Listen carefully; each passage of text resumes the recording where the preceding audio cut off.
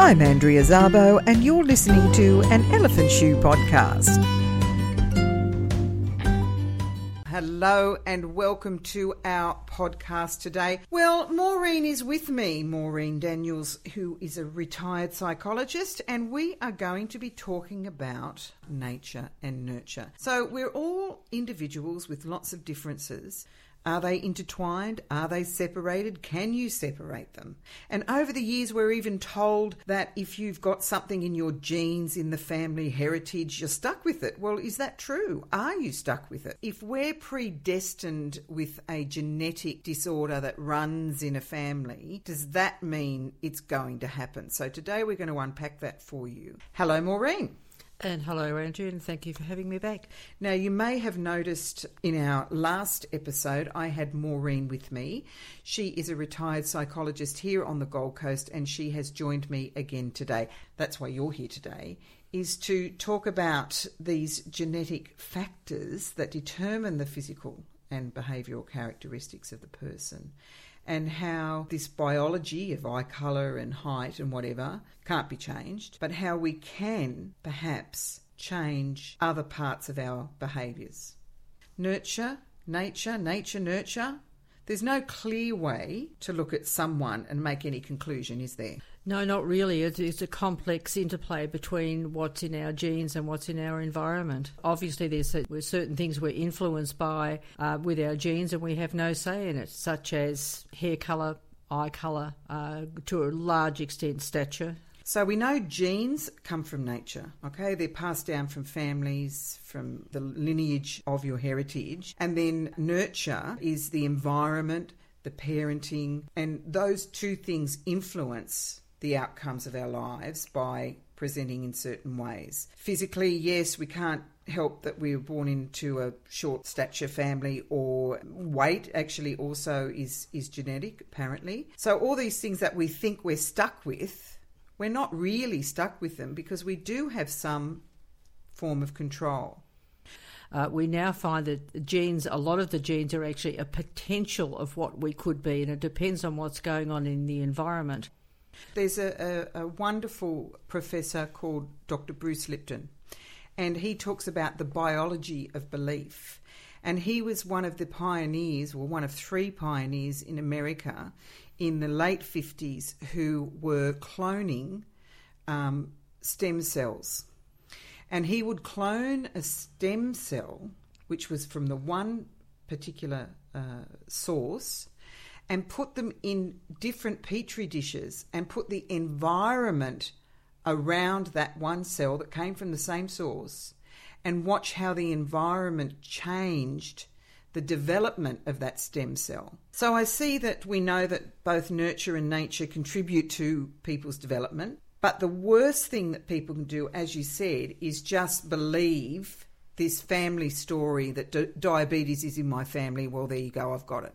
Exactly right, exactly right. In the physical, medical sense, there's lots of things we can do about it. If we've got cardiovascular disease runs in the family, for example, there's a lot of choices we make in lifestyle choices that can have a bearing on how that gene may express itself by changing our diet, not smoking, not drinking too much, being fitter, all of those types of things. We can actually change our destiny in a sense. I was just thinking of a family with a long line of aggressive people, and in the subsequent, say the latest generation, you may have some children grow up with that same aggressive streak, if you like, that trait, which may or may not be genetic, may or may not be environmental. But you'll have another child in the same family who will actually be the opposite and be quite passive. So that gene, that aggressive gene, has not been turned on in that child. It was there, but it has not been turned on by essentially a very similar environment. Yeah, because a lot of people say, my sister's so different from me, but how can that be? We grew up in the same family.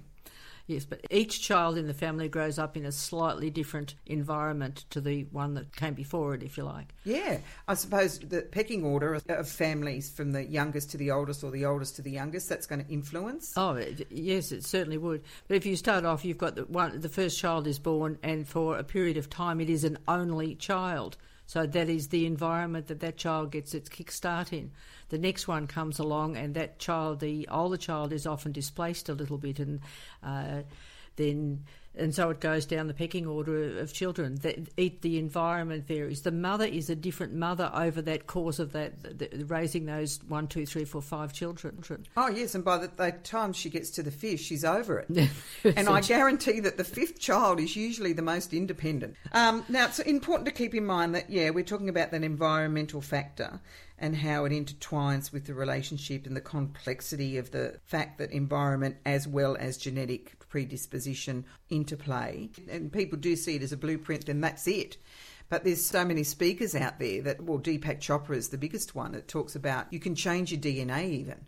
So this is what we're talking about today also, taking responsibility, choosing what you want to experience and working out what is the best way to achieve that. So to do that, I just know personally through working with clients and myself that the way to take responsibility is, one, recognise something that doesn't work for you and find out where you are in that experience, what you're responding to and how you're responding, and look at how that changes instead of pointing the finger. Yes. So I feel it's giving power away. When you start blaming, it stops you from taking ownership of what you're feeling and what you're experiencing and what you can change. Yes, I'd agree with that. And I think when you do that and start to believe that blueprint, and I'd even say blueprints are open to being able to change, but when we look at it just the nature side of things and say, oh, it's in my nature, it becomes a predestiny. I don't aspire to predestiny. I think that we're able to change, and that's what this is about, accepting our responsibility, our ownership, and feeling freer to be able to do it. So we've talked about what it is, nurture, nature. We've talked about why we're postulating that you can actually change part of your nature with certain methods. So we need to just talk about what those methods are. Well, we've touched on one of the steps, and that's seeing it. It's you have the power to do something about this. It's not everyone else's. When we say responsibility, we're abdicating our own personal power and we're making it someone else's fault, but at the same time that's coming at a personal cost to ourselves. But once we start to say, this is actually my responsibility, I don't like what's happening, whatever it might be, what can I do to change it, would have to be the very first step in being able to make change. Okay, so you've recognised, we touched on the fact that you might like something about yourself. There's what you think it's either your nature or your nurture, whatever it is, whatever the source is, and that you recognise that you don't like that side of your nature. How do you go about changing it once you've recognised? One of the things that comes to mind is a past client of mine who, to get her needs met, would show her anxiety increasingly, so that people would all start to fuss around her and, don't do this, don't do that, because mum gets upset. Mum's got this anxiety thing, we have to protect her. And on one hand, that got her needs met to a certain extent, but on the other, it's actually quite abusive of the other people, because she's manipulating people to get her own needs, met. A small example of that is your, say, daughter or your child is going out to a party that night, and you say, you need to be home by 11 o'clock because I don't go to sleep until you come in. Now, that is really to alleviate the mother's anxiety. She's controlling the child's behaviour. Now, two adults are going to negotiate a time to come home, but not almost blackmail, almost emotional blackmail. I had one lady who came to me and she'd become increasingly distressed over time, trying to get her family, she wasn't aware of it, but trying to get her family to do her bidding.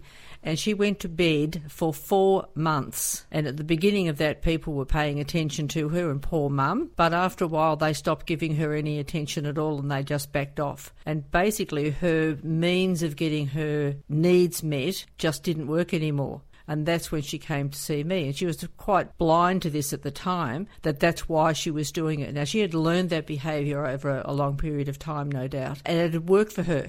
To a greater or lesser extent, it had worked for her until it just didn't work anymore. So her journey was to be aware of that very process and start to get her needs met in a healthier way. So whether we're learning something from our environment or our religion or our parenting, community, financial upbringing, socioeconomic environment, so whatever it is, recognising what's working healthily in your world and what's not is the first key into having the ability to alter behaviours that are unhelpful. Obviously, we keep the things that work well for us, but the things that aren't working well or other people are bringing to our attention, they're the things that we can make our conscious choice of doing something about.